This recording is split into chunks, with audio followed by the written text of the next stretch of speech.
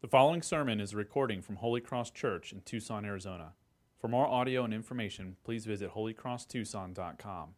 Acts chapter 2, starting verse 37. Now when they heard this, they were cut to the heart, and said to Peter and the rest of the apostles, "Brothers, what shall we do?" And Peter said to them, "Repent and be baptized, every one of you, in the name of Jesus Christ, for the forgiveness of your sins, and you'll receive the gift of the Holy Spirit.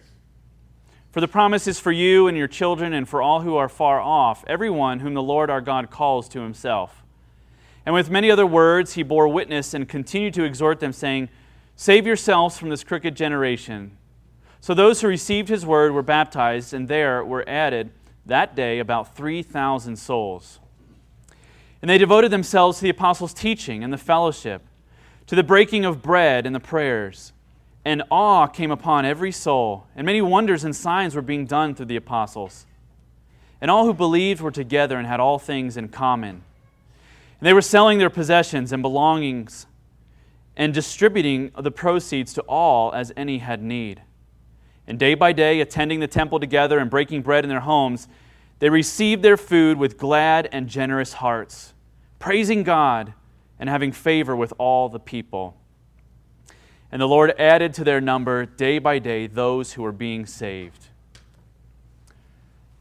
What a great passage, and we see another very common passage in Scripture. For those who are familiar with Acts, we've already begun to see up to this point how Jesus' followers and what it meant to be a faithful disciple of Jesus was a very multifaceted, it was a comprehensive identity. It wasn't just reading Scripture and learning about the Bible and learning facts about God and about what Jesus did. It was comprehensive. It was about their life. Just in the first chapters, the couple chapters we've seen, we see Jesus preparing his followers to live all of life that is lived out of the gospel in everything that they do, not just in what they learn, not just in the Word and relaying right information, but a witness, living out a witness that defines the people of God in the entirety of who they are. It's this all-of-life witness for Jesus. And the first 5 verses describe this amazing moment of transformation where 3,000 people in Jerusalem that witnessed the pouring out of the Holy Spirit. And they asked Peter, "What does this mean?" And when Peter told them about all that Jesus did and all that he said, the Bible tells us that they were cut to the heart. Cut to the heart with what they heard. What a phrase. I mean, can you think about what that means? What does it mean to be cut to the heart? I mean, I think you know what it means just by that phrase. I think you know what it feels like.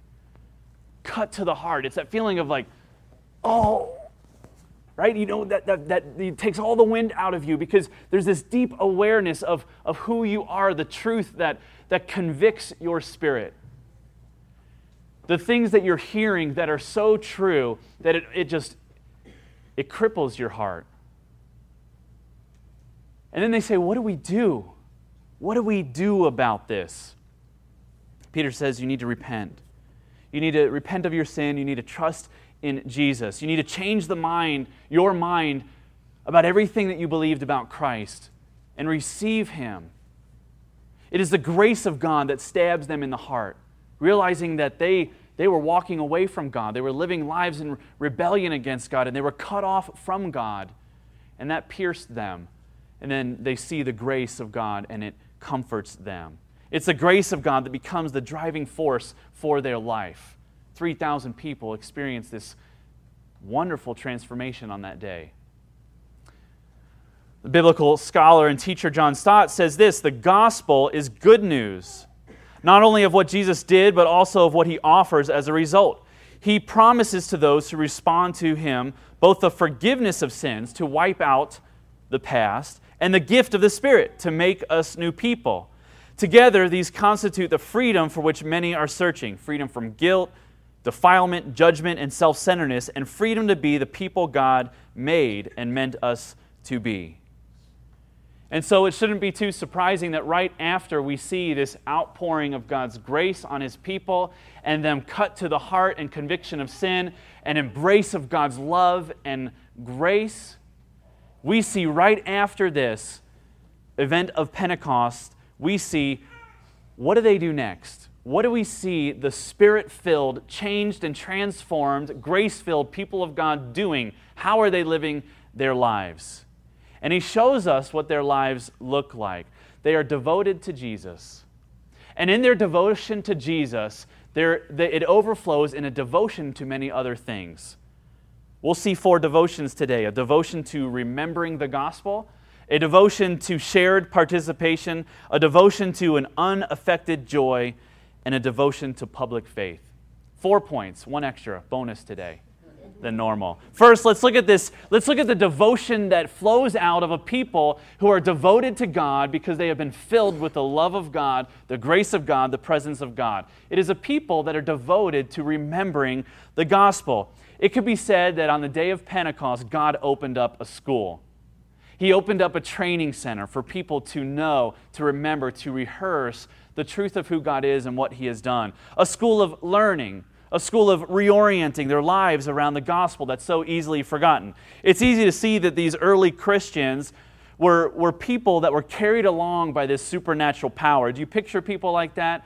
The early church, the Holy Spirit's poured out on them, and they're just carried along by this supernatural force of God and doing everything right. And we see all the good that they did, and it's easy to say, well, of course that they were that way. They just had the Holy Spirit poured out on them. They could do no wrong. But that's actually not true. They were people just like you and me. Maybe the very next day after Pentecost, someone who experienced this magnificent event, filled with God's Spirit, embraced His grace and love, and were changed from that moment on forever. And the next morning they wake up and they say, no, again, tell me again, what was the significance of Jesus' life and death and resurrection and that He's with me now? Because I forget. How does this change my life? Yesterday it seemed so clear. Yesterday I was so filled with an unshakable joy.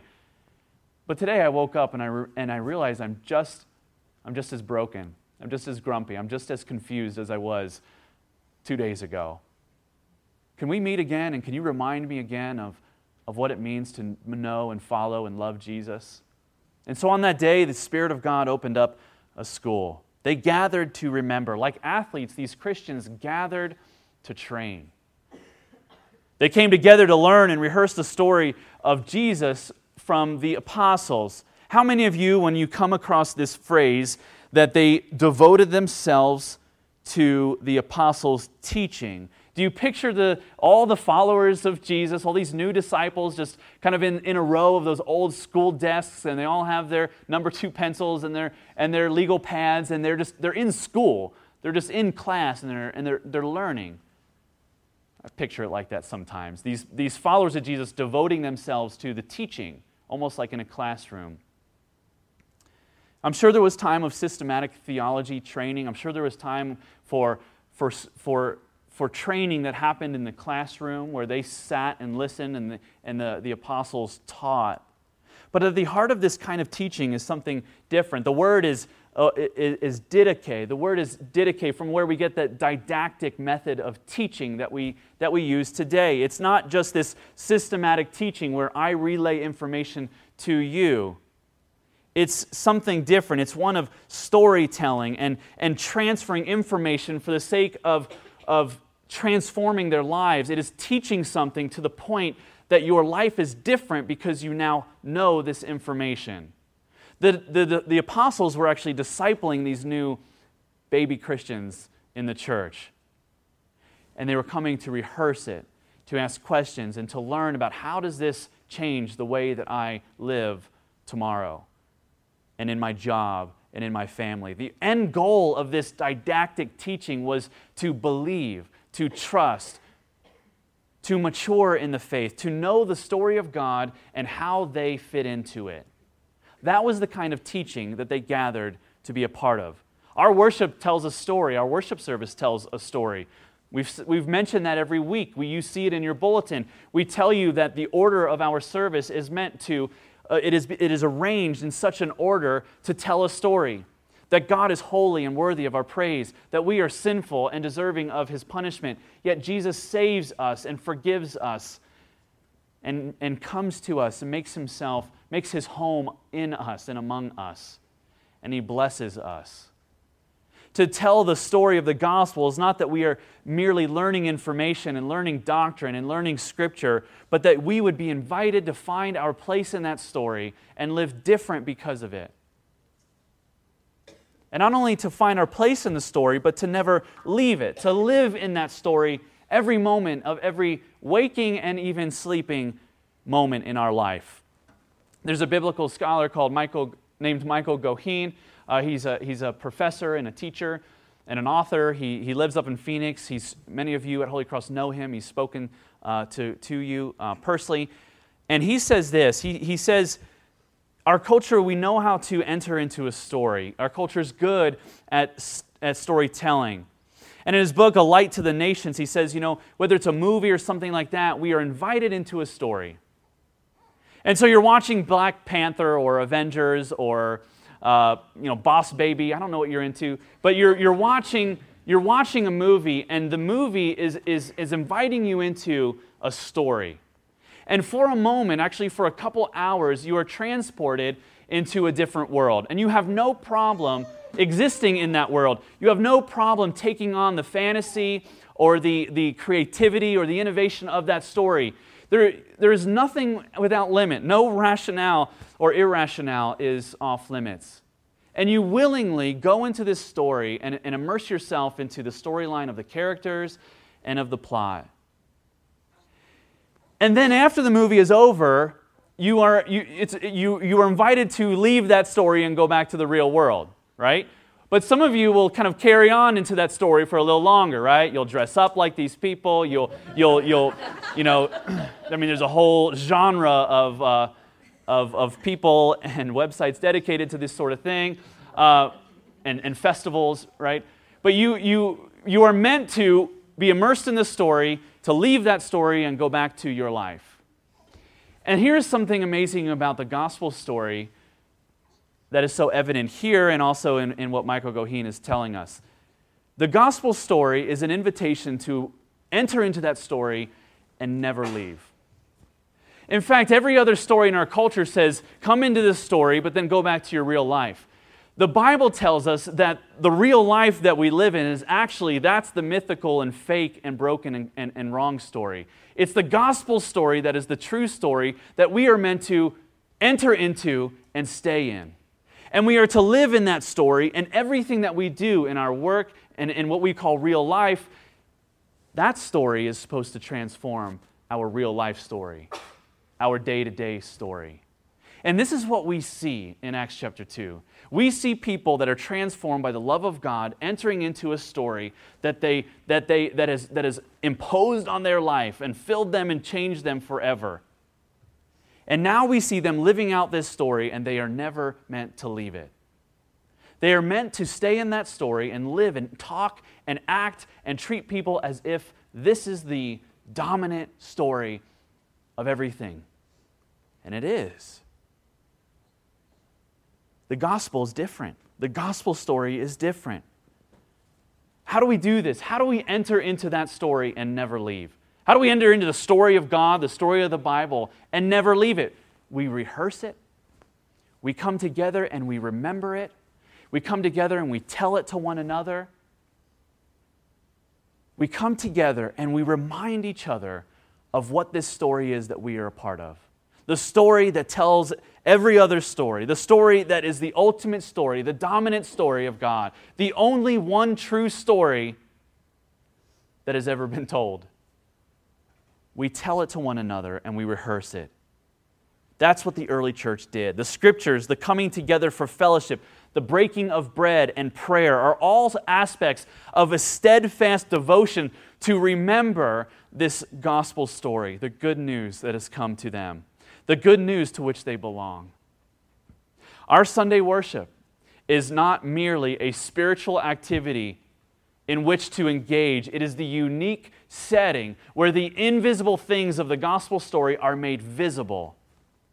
What you're doing today, what we are doing as we gather, is so unique and so special and so other in the midst of our culture and our days that we come together is so special because it's the things that are ultimately important, that are so invisible, are made visible. as we share in the meal together that is provided to us by Jesus and His body and blood broken and shed for us. It is where we are immersed in this story of Scripture and reminded of God's good and true wisdom. It is where we are reminded that we pray to God. He receives our prayers. He hears us, and He speaks to us. You see, every Sunday when we get together as God's people, it is not just a spiritual activity. It's not just something that we should do. It's the most important thing that you will do all week.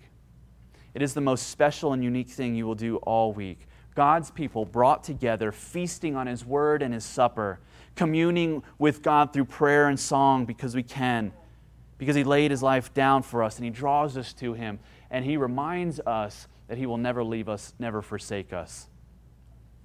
It's one of the reasons why the Bible says, don't neglect to meet with one another. Don't neglect to get together. Don't neglect to make this day a priority to gather and remember God's good story. It's easy for me to say that to you. You're here, right? So all these chairs, you go and tell these people this, okay? So I need you to listen to a sermon. But it's good for you to remember too. Do you believe that what you're doing right now is the most important thing you'll do all week? It is. And it's not because of me. It's not because, wow, you really think you're a really great preacher. No, it's not because of me. It's not because of James. It's not because of anything that we do humanly. It's because of what God is doing in our midst. It is because of what He calls us to as His people. It is because we need to remember this story because it is the lifeblood. It is like water. If we do not have water, we die. If we do not have the gospel, we die. We need to remember.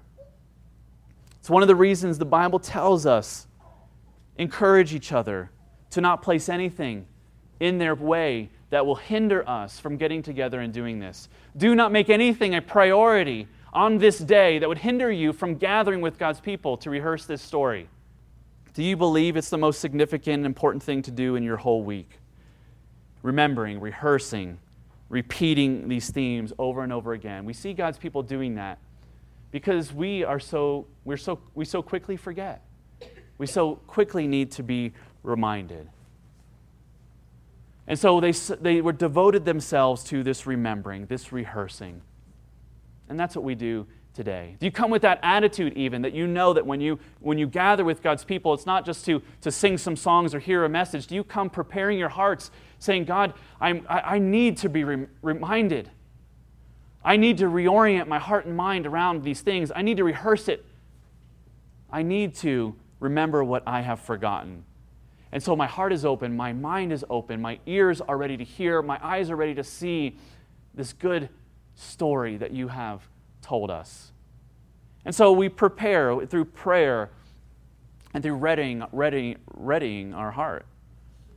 You know, it's busy. We get out of the house, we may usher our kids into the car and into church, and we are not prepared. Many of us are not prepared to even rehearse. And all we can do is sit and listen. And so we need to be devoted to remember. What else do we see God's people devoted to as we move on? We see a devotion to shared participation, a shared participation or sacrificial participation. I got to change my notes in the screen at the same time. Sharing faith means sharing life. To share faith with one another, to share Christ, to share in Christ. To have a common salvation and a common forgiveness is to share our life. A commitment to Jesus implied a commitment to one another. It was strange to consider a commitment to Jesus without a commitment to one another. To love Jesus and not love His church is nowhere permitted in all of Scripture. We see this displayed in the early church through their sharing of their possessions. And I can admit, and I'm sure you can admit, that this is quite unusual. This amount or the level, the magnitude of the sharing is quite unusual. What does it say? They had everything in common. They shared everything. They sold their possessions and gave as people had need. They distributed as people had need. They had all things in common. What an unusual reality of this early church. You know, instead of being distracted by this overly or unusual communal idea that they had here and thinking, man, that's just ridiculous. I couldn't imagine ever doing that. Consider why they did this. Consider if a family or friend at church shared a need to you, or you became aware of a need that someone had in the church, and the first thing through your mind was, is there anything at our house that we could sell and use those proceeds to help this person in need? Probably not. Maybe, and that'd be wonderful if it was, but I imagine there might be, someone will take care of that. And it's not a malicious thought, but I think we've become accustomed to thinking, well, they have people in their life, or maybe you're thinking, do I have an extra one that I could give? I don't have an extra one, and we're using that one. And so, do you think, this is the attitude of these people here, this sacrificial sharing, this shared partnership, is there anything I have that if I gave up, it would help them have it? It's the attitude they had. In fact, some ways, your generous giving to the church and the work of Holy Cross is a way of doing this, of sharing all that we have. Our giving to our deacon fund is a way to help our deacons with the ability to meet practical needs in our church. And so in a way, your generous giving just to the general fund or to the deacon fund is a way of you saying, I'm participating, I'm sharing my possessions, I'm sharing my wealth, I'm giving generously to the good of others. Out of a love for God, for sure, but also a love for others. You see, our giving is a manifestation of our friendship. Let me say that again. You want to be a good friend, we sacrifice, we give, we share. Everything you need to know you learned in kindergarten, right? We share, we teach our children to share. What does that mean? We tell our kids, the reason you have this toy is to be a blessing to others. Do we believe that for ourselves? For our toys? For our possessions? For the things that we have? Do we have an attitude of, I want to have everything, have everything in common. I want to help anyone in need. The giving of our wealth for others is not only a strangely counter-cultural practice, it's the way to love one another and express friendship with one another. This kind of attitude is so unique and so counter-cultural, to think of our material wealth as an instrument for loving others. What motivated this unusual generosity? Well, their sharing was no doubt the concrete expression of their share in Christ through the Spirit. The reasoning goes like this: if we share in fellowship of God together through His Spirit, is there anything in our lives that is truly our own private possession? The answer is no. If through the power of the Spirit poured out on us, it connects us to God and we share in that wonderful reality, is there anything in my life that's mine and only mine? No. They believed this was at the root of their motivation and their identity as God's brought together people. The early Christians had no private lives that belonged solely to themselves. Because if God owns us, as He purchased us by His sacrifice, through His blood, then a lifestyle of biblical fellowship begins with the surrender of the notion, my life is my own. And we begin to think the reason why we might become stingy with what we have is because we believe at a heart level in an individualized kind of Christianity. That when we talk about words like transformation and redemption and salvation and restoration, all those words are primarily individual and private. That's about what God has done for me, but it's about what God is doing for His people. Transforming a community, restoring a community, redeeming and saving a people that are brought together, meant to be the family of God. A person devoted to Jesus will invest energy, at least in some ways, to the bearing of burdens of the people God brings into their life. A lifestyle of Spirit-filled fellowship begins with the surrender of all that we have to the ownership of the Lord.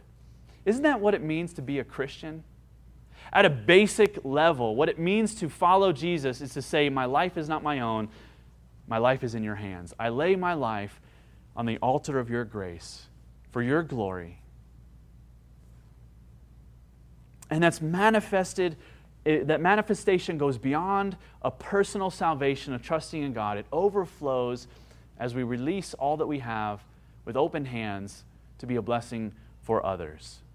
And so we see this unusual devotion of the early church to share the burdens of others, to be burden bearers, and to participate in life together with others. Let's see another devotion that they had in common. Devotion number 3 is this, a devotion to unaffected joy. Would you look at verse 46? And day by day attending the temple together and breaking bread in their homes, they received their food with glad and generous hearts.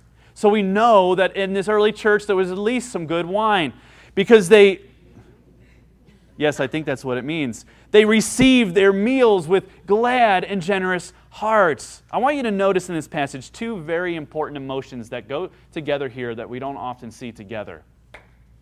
Verse 43 and verse 46. In verse 43, we see the word awe. Elsewhere, it's often translated as fear. It's the Greek word phobos, where we get the word phobia. This is often and mostly translated as the word fear. As God's people, that outpouring of the Spirit came in their lives, receiving the grace and love of God, they gathered together and fear came upon them. A fear of reverence. And then in verse 46, glad and generous. You don't see those emotions together too often. Fear and gladness. It's usually one or the other. We often live in one camp or the other. Either we're glad and we have full hearts of gratitude and we are thankful and we are joyful, or we're afraid. We're sober. We are reverent.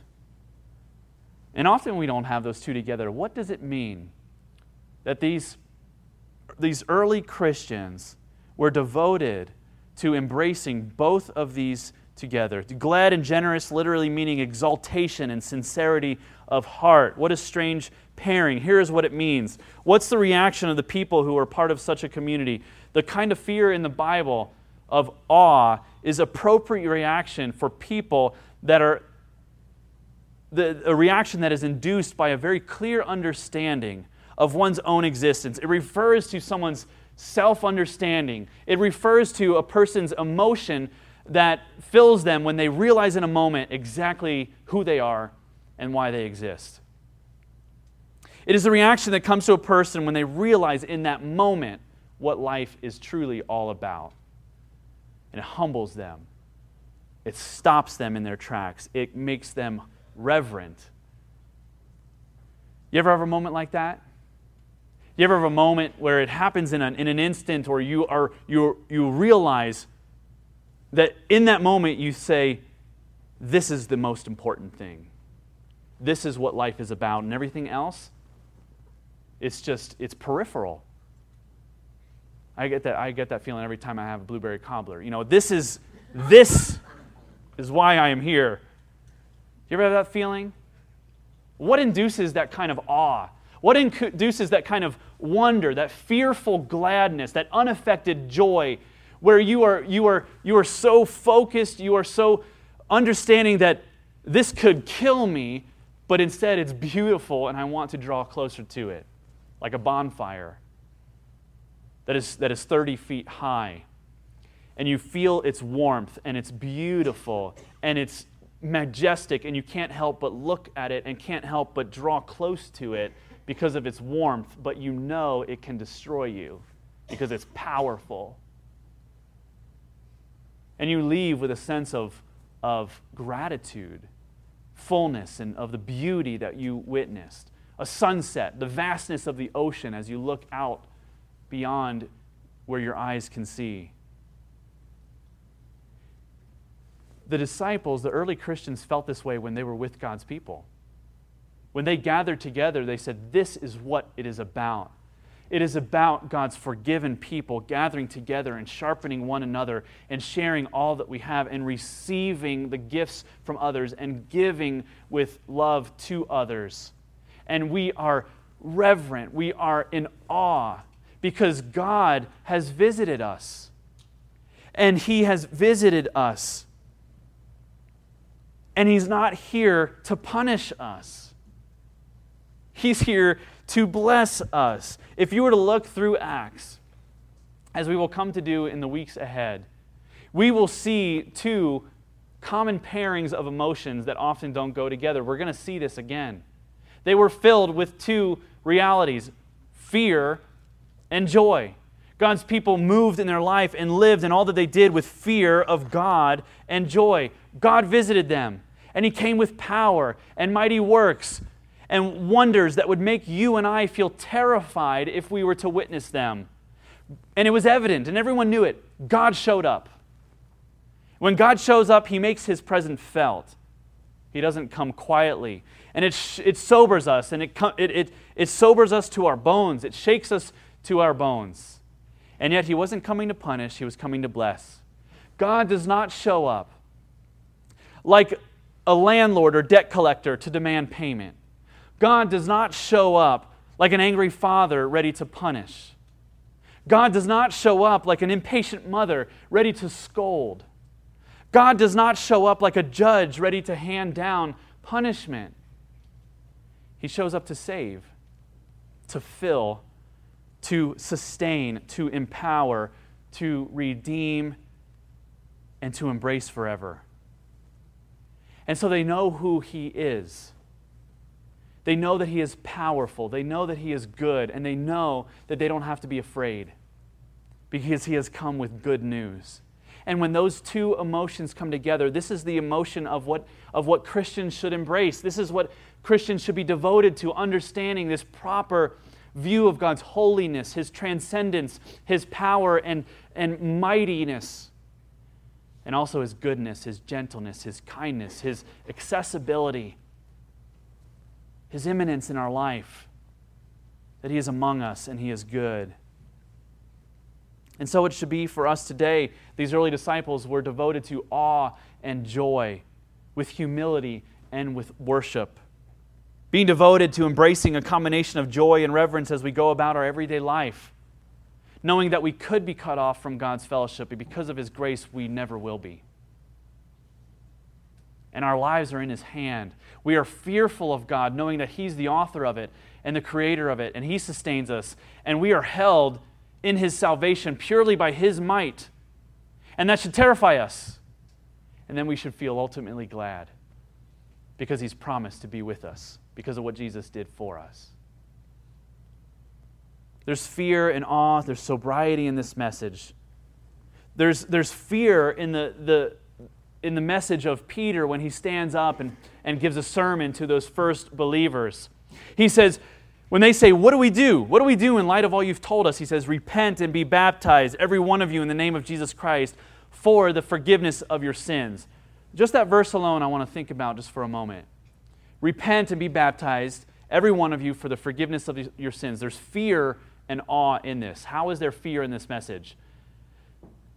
Without faith in the gospel and what Jesus did, without turning from sin and surrendering our lives to Jesus and crying out for His mercy, our sins are not forgiven and we are cut off from the grace of God forever.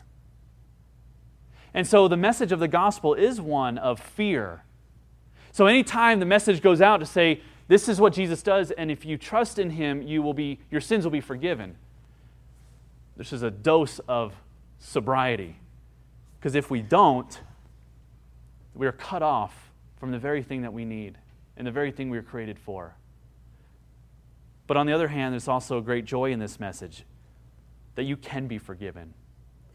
That the offer of God's love goes out free-handed to you. That you can be forgiven. No matter where you are from, no matter what you have done, forgiveness for our sins against God is no longer tied to a certain ethnic heritage as it was in this setting prior to this, but through faith in the gospel. Faith in Jesus' work on our behalf. A Christian without awe and without fear and without a sobriety of mind of who God is, does not fully grasp how sinful he or she truly is. And a Christian without joy doesn't fully grasp how loving God truly is. And so the Christian should be devoted to grasping with both hands the reality of how needy we are and how good God is. It has been said that God is we are so much more deserving of His punishment than we even think, and He is even much more loving than we even deserve. Both of those together creates this sense of awe and joy in the life of a Christian. And lastly, we look at this last devotion, a devotion that we see to public faith. Countless sermons have been dedicated to the passage we have read. And countless sermons have been preached on Acts 2:42, which describes the practices of the early church that is Spirit-filled community. Many churches have based their mission statement based on Acts 2:42. And they say, this is what we're going to do as a church. These are healthy characteristics of God's people. We will be a learning community. We will teach. We will meet together. We will break bread and be generous. And yet that picture alone gives a very lopsided view of the church. Attention should be given in Acts 2:47, praising God and having favor with all people. And the Lord added to their number day by day those who were being saved. The early Christians were not so preoccupied with their Bible study. They were not so preoccupied with their life groups or their prayer or their burden bearing and sharing with one another that they neglected that the witness of their life of faith would be seen by a watching world. They were not so preoccupied with an inward looking in of how they needed to grow that they forgot that people were watching how they lived. Do you see this? It is critical to notice that the church was not and is never to be a community so secluded, so cut off from people and the world, that we are not being an active and faithful witness just merely by the way that we live our lives and the way we worship. The remedy for a church that is far too inward looking or just focused on themselves all the time is not to neglect our prayer life or our worship or our gathering. And it's not to say, we're focused too much on ourselves. We need to focus on people outside. The remedy is actually to be the church that we were always called to be. A people that were continually devoted to God's word and prayer and rehearsal of this story, and a life that is the result of trusting in God and knowing that people are watching us and that our very lives are a witness to the gospel we believe. What's the church intended to be? The church is intended to be this, an irresistibly attractive alternative to the way of life of the surrounding culture. The church, our church, ought to be an irresistible, attractive alternative to how the culture says, this is what is good, here is what is beautiful, here is what will help you, here is how you will become the person you are meant to be. Because all that leads to is just further burden, further slavery to our own efforts, of further striving for our own salvation that we will never attain. And the church ought to be a witness to the world that says, here's an alternative that is actually everything you've ever longed for, that it's beautiful and it's good, that it's true and it's just. What an amazing thing. What if we were like that? What if your lives were like that? Is your life an irresistible and attractive alternative to everything else the world says? If they were to look in your home and your family, if they were to look at how you work, if they were to look at your leisure time and how you play and how you celebrate, would an onlooking world saying there is something so uniquely and strangely satisfying about how you live, and it's different from everything I've ever pursued? And it's strange, but I kind of want it. What could God do through us What could He do through your family? What could He do through us as a church as we feast on the means of grace that He has given to us? If we don't neglect to give ourselves to growing in our faith, to meeting with one another, to sharing what we have wherever we go, filled with gratitude to a God who loves us and will never leave us. This is truly a contrast community on display for all to see. And God so powerfully works through that. He works among them. He worked through so powerfully. He worked through this community that were devoted not to their inward growth and their communal living. They were devoted to being a people that put their faith on display for the world to see. And God worked through it. You see, a private Christian, there's three kinds of Christians. A private Christian has lots of friends with all kinds of people, yet their faith is private. A private Christian is the kind of person that their name comes up in a conversation that I have, and I say, oh, I know that person. We go to church together. And that person says, he's a Christian? I never would have guessed that. A private Christian is one who has friends with non-believers and with Christians both, but their faith is private. A secluded Christian, on the other hand, is a Christian that only has friends with Christians. They just know the people in their church and in their small group. They cling to others that are like them and believe the things they believe, and yet they have no outside or very few outside true friendships and relationships with people that are outside the church. And yet we see a third kind of Christian here. We see the public faith.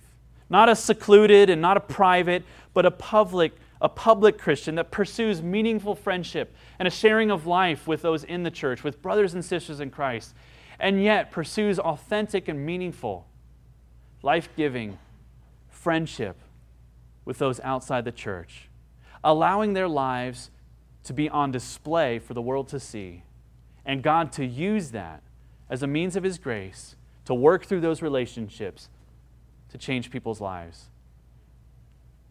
A life of a faithful community will come both word and deed that cut to the heart of a watching world. It will overturn the world's most fundamental beliefs that rest in a striving for acceptance, an abuse of power, a using others for our own personal advances.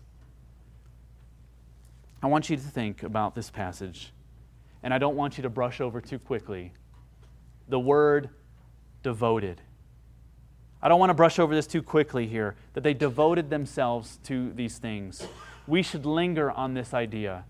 The Spirit-filled community occupied themselves diligently with and held fast to these four means of nurturing their new life in Christ. They wanted to honor God, to follow Jesus, and they nurtured that new life in Christ through these four devotions. The Holy Spirit worked through then those channels to create new life in them. And God, through His Holy Spirit, will work through these precise channels to bring about lasting growth and change in your life. Did you know that the way you probably want, God, I want to be a mature Christian. God, I want to have peace that is unshakable. I want to have joy. I want to have wisdom. God, would you give me all of these things? And He says, yes, I will. But He gets to choose the channels. He gets to choose the instruments. He chooses the methods. And they might be different than the way you want. He says it's going to come through your regular worship and rehearsal of this story. It is going to come through your sacrificial participation with others. It's going to come through this burden bearing that you have. It is going to come from you going outside of this protective envelope and bubble that you live in, and it's going to come through you sharing your life with others. And you're going to think, do you have any idea what's going to have to change in my life in order to do that? And He says, what do you think I'm after? You see, we want to follow Jesus, but we don't want to change anything. Which sheds light on that we're not really wanting to follow Jesus. Or not the Jesus in the Bible. We don't get to rewrite God's desired means. We don't get to rewrite the story. And the gospel spreads in our life. And the gospel does not spread in our life if we neglect these means of His grace for us. These four things expressed through a devotion of God's people will give a witness to the world and to one another that God is truly present among us. We don't need to wait 50 days like the early disciples did for God to show up. At Pentecost, God's presence came to the church, and good news, He hasn't left. He's still with us. Our responsibility then is to humble ourselves before His leading, to give ourselves to the demonstration of His presence, remembering the gospel, sharing with one another, abounding in joy, and proclaiming His love to a very tired and weary and broken world. May it be so among us. Let's pray together.